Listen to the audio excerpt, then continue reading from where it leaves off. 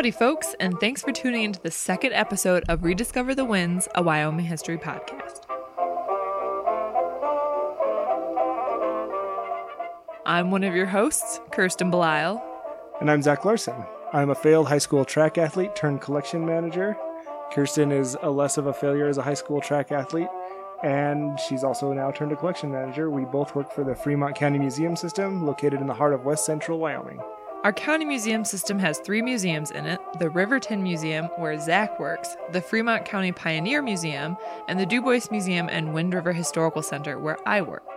All of our museums focus on telling the stories of early frontier life with a mix of Native American heritage, natural history, and industry history specific to each region.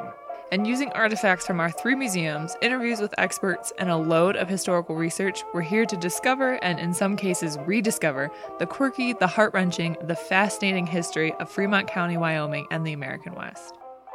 We're coming to you in recorded form, I almost said live, from the middle of the Cowboy State, home to bleachers to watch wildlife, home to one state university and more cattle than people. We have the Pony Express and stagecoach lines that run right through our state. We have tiny towns named Never Sweat. And the topics that we talk about are the things right outside of our back doors. Last month, we introduced our listeners, aka you guys, to your hosts, aka us, as well as gave you a look into Fremont County and why its history and the history of Wyoming deserve a podcast. This month, we're diving into our archives, where letters, diaries, postcards, and journals of original Fremont County residents help us explore what life, love, and family was like on the frontier. So February has the honor of being associated with love and hearts and cherubim angels thanks to Valentine's Day on the 14th. Therefore, it only makes sense that we start our episode by sharing with our listeners some writings that touch on the author's love lives. But first, one of our hosts deserves a congratulations for her own love life. Kirsten is getting married. Yeah. At least that's what exciting. The ring on my finger is saying. Yeah. So, before we get to sharing these stories with you guys, we want to stress just how important written communication is in remembering the past. It's so important, so integral to societies, that we use the invention of writing systems to delineate the difference between prehistory and history of a society. Yeah, for a civilization to officially have a history, it must have left written records. At least, according to the very literal definition of the word history, which comes from the Greek word historia, meaning the act of seeking knowledge through inquiry, as well as the product that results from said inquiry. So really, we're just saying that archival materials are super important, and almost every museum in the country has at least some sort of archives included in their collection. Letters, journals, and diaries especially help us learn about and see the past through the eyes of people who were really there. Speaking of the past, let's set the scene for our first letter from the archives. It's January 20, 1927. As with most Wyoming winters, it's cold and snowy with a relentless wind that blows down the mountains. A passion for teaching brought an eastern big city girl to the American frontier, where life's hardships are made just a little bit easier by the love found in a small town. So, set in the 1920s, this woman's life featured roaring parties held at opulent ranches, deadly car wrecks, and mountain adventures. Torn between the love of 2 men, decisions must be made. But will they be the right ones? We are well aware that this sounds like the introduction to a Nicholas Sparks romance novel, but no, we're not making this stuff up. Not at all. Writing to her family, this woman, who will remain anonymous, begins... Dear mother and father and all.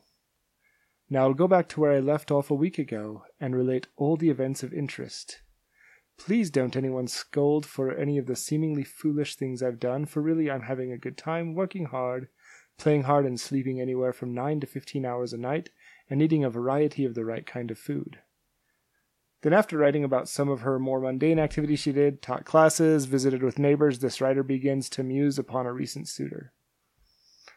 I worked hard all week and went to bed early with the exception of Tuesday evening when Bill came down for a couple of hours to expound his philosophy of life to me.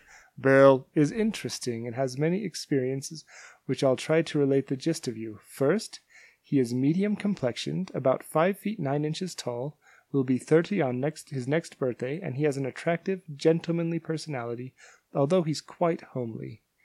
He's quite a tease once in a while, but knowing him for what he is, I'm not in the least bit afraid of him, for he's never sworn or told even a slightly shady story in my presence, and has never offered to kiss me. On 2 occasions, he put my head on his shoulder and his arm around me so I could rest.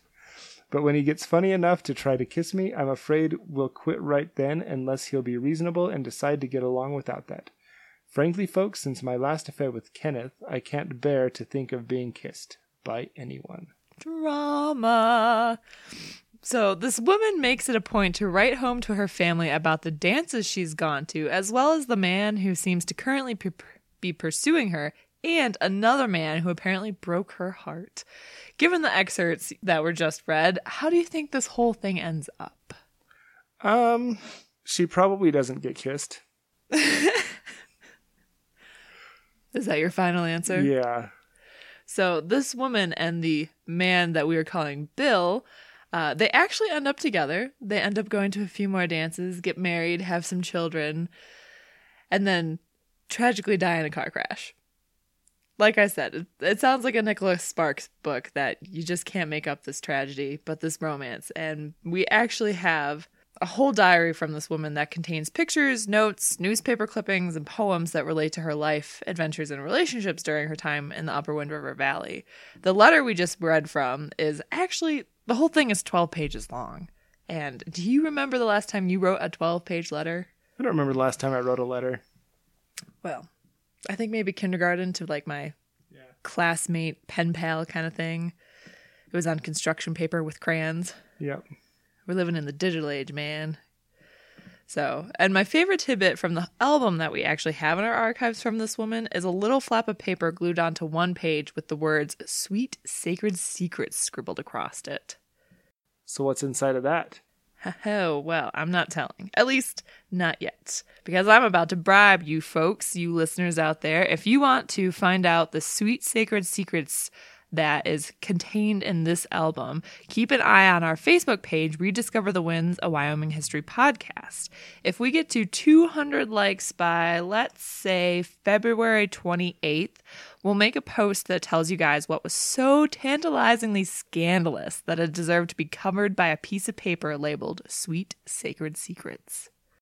All right. So to finish this little short episode out, we're going to go a bit of a different direction. We're going to talk about the Dobler family, who for many years was a staple here in Fremont County. George Dobler was a lawyer. His wife, he called Effie. They had 2 twin girls. One was named Lavina and the other was named Virginia. Just one of the really tender things that George had a habit of doing is about once a month he would try to write his girls a letter. Lavina actually, she ended up having a very successful career. She moved to New York City. She got a job working for Scholastic. She wrote children's history books. So, digging into the archives, these are excerpts from letters. This first one comes from September 24th, 1950. And George writes to his 2 twin daughters, "Dear girls, it is a lovely day this Sunday after having some rather damp and rainy days for some time. However, we did not have a real killing frost, and we are hoping now we will have some very nice weather for a while. We expected that the rain would end up with a snow, but now we may have another month or so of enjoyable sunshine. Yesterday afternoon, Effie and I drove to Shoshone and had some business there. After attending to the business, some other people engaged me for some more work, and then we had dinner at the new cafe. It was real good. We also stopped in at the Derby Bar for a drink. It's operated by a Sweeler and is fixed up very well. In fact, both the cafe and the bar are much better than you'd expect at Shoshone. Yesterday, the University of Wyoming played Baylor in Laramie. Of course, we all expected Baylor would win, but at the end, the score was 7-0. Last year, Baylor was the only team that defeated Wyoming. The new stadium opened, and the announcer said there were 17,000 people at the game. That's a real crowd for Wyoming. Seems to be very little new here. We drift along week in and week out with our regular routine. How are the children? Guess they are both busy in school.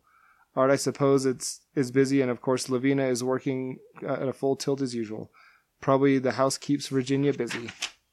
Well, I came to the office this morning to write these letters. We probably will take a short drive this afternoon, taking Lillian along. Chris went to the game at Laramie yesterday and then on to Cheyenne, expecting him back today or tomorrow. With love from both to all. Dad. I think it's interesting that he not only talks about, going for a drive, which is something very Wyoming. Yeah. You don't really find that a lot of other states, like in the Midwest, you don't just go for a drive as entertainment. But he talks about going for a drive, he talks about stopping and getting a drink, and then he also talks about football. At least I'm assuming it was a football game, which is, it might have been almost 70 years ago that he was writing, but football will remain eternal. Yeah. This next one, I also just found some amusing bits of it. It comes to us from November 28th, 1950. He says, "Dear girls, various matters have delayed me in writing, the chief one being that we have moved the office. We are now occupying 3-corner rooms in the Baldwin block. These rooms are at the corner of Main and 3rd Street, and we feel they are really the best location in town.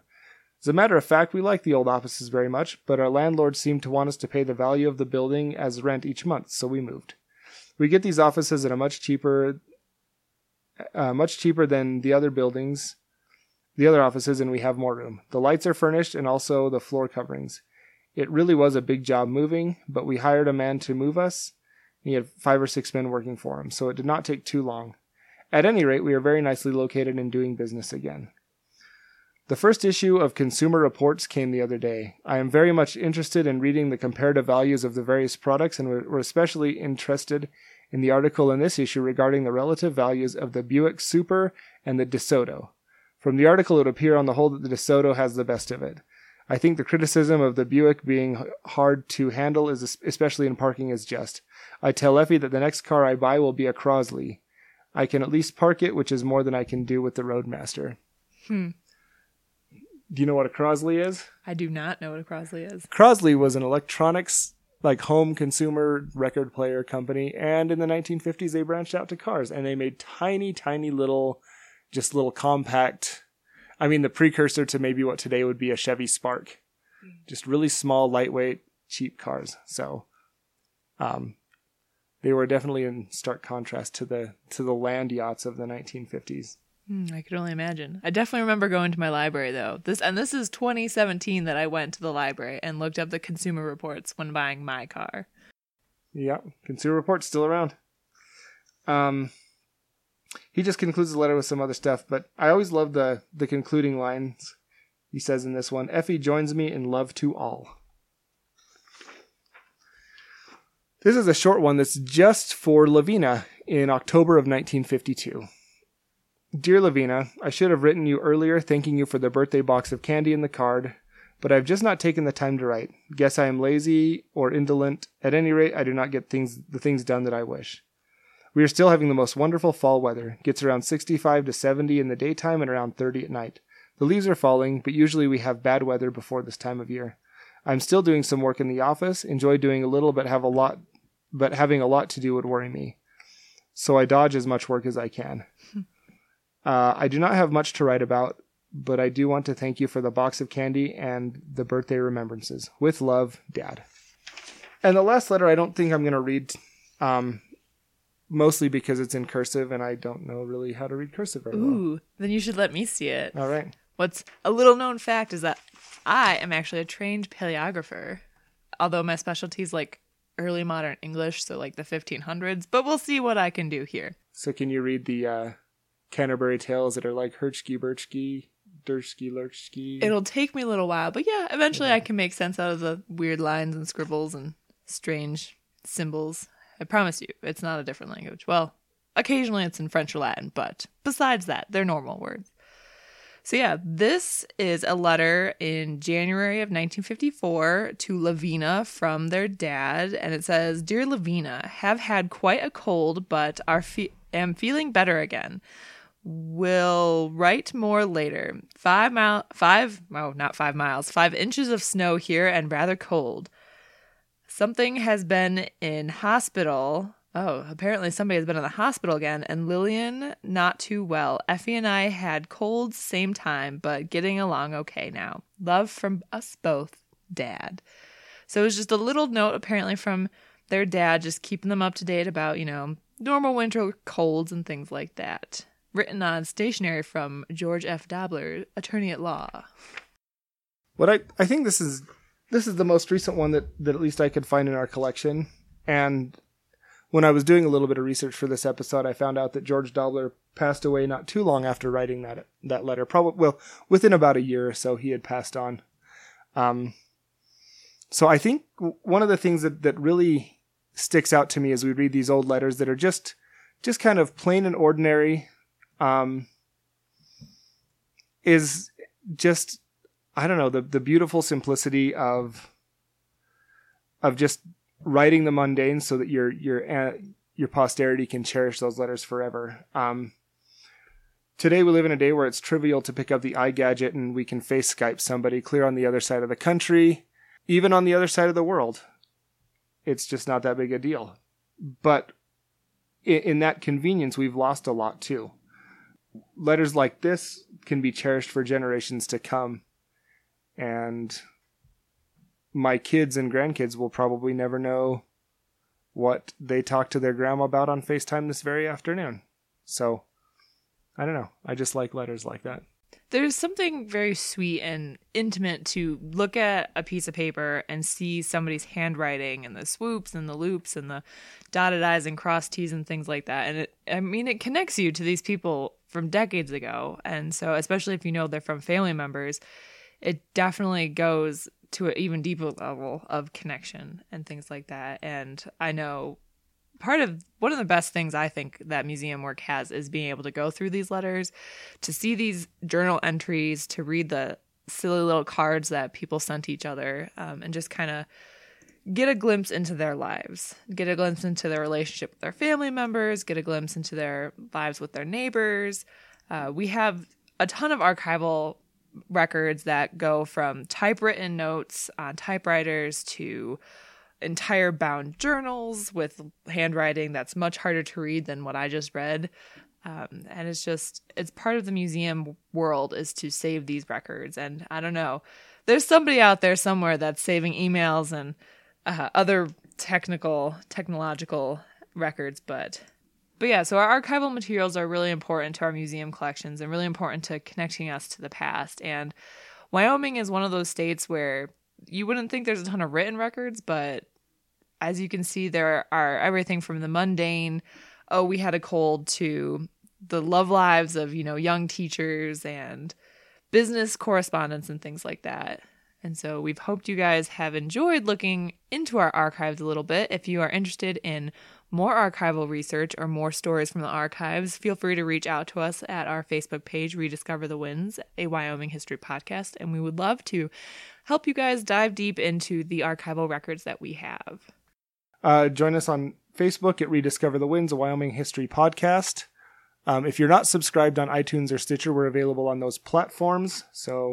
Or just about any podcasting app that you have that uses those as a feed. On our Facebook page, we post pictures of the artifacts we talk about in previous episodes. We give you guys sneak peeks of future plans, as well as a look into the life of museum professionals. And remember, if we get over 200 likes by February, what did I say, 28th? So if we get over 200 likes by February 28th, the Du Bois Museum, aka me, will share with you guys what sweet sacred secrets lie in its archives. Okay, if you've already followed us on Facebook, thank you. Your support is wonderful. It means the world to us. We hope you get a chance to come to our museums. We hope you get a chance to attend the many events that we have coming up throughout this next year. And we hope you'll continue to tune in to future episodes of Rediscover the Winds. So speaking of events, what do we have coming up? So the Pioneer Museum in Lander has an event on February 16th at 4 p.m. They have the grand opening of For the Love of Water, Then and Now in Fremont County. So it's a new exhibit that looks at the importance of water for agriculture, recreation, and industry in the Fremont County. And so the Du Bois Museum, their next event is next month on March 7th at 7 p.m. So local historian Steve Banks will present a program titled Early Residents, where he'll talk and tell stories about early Du Bois and the original people who made it into the community it is today. At the Riverton Museum, we have two events coming up in March. On March 9th at 2 p.m., we are doing a children's activity where we're going to be painting rabbit hides. The museum staff, are going to show kids how to paint artwork on rabbit pelts. It's inspired by the storytelling on the petroglyphs. You get to take your art home after it's done. We do want you to pre-register for that because supplies and seats are limited. The cost is $4 if you're a child and $5 for an adult.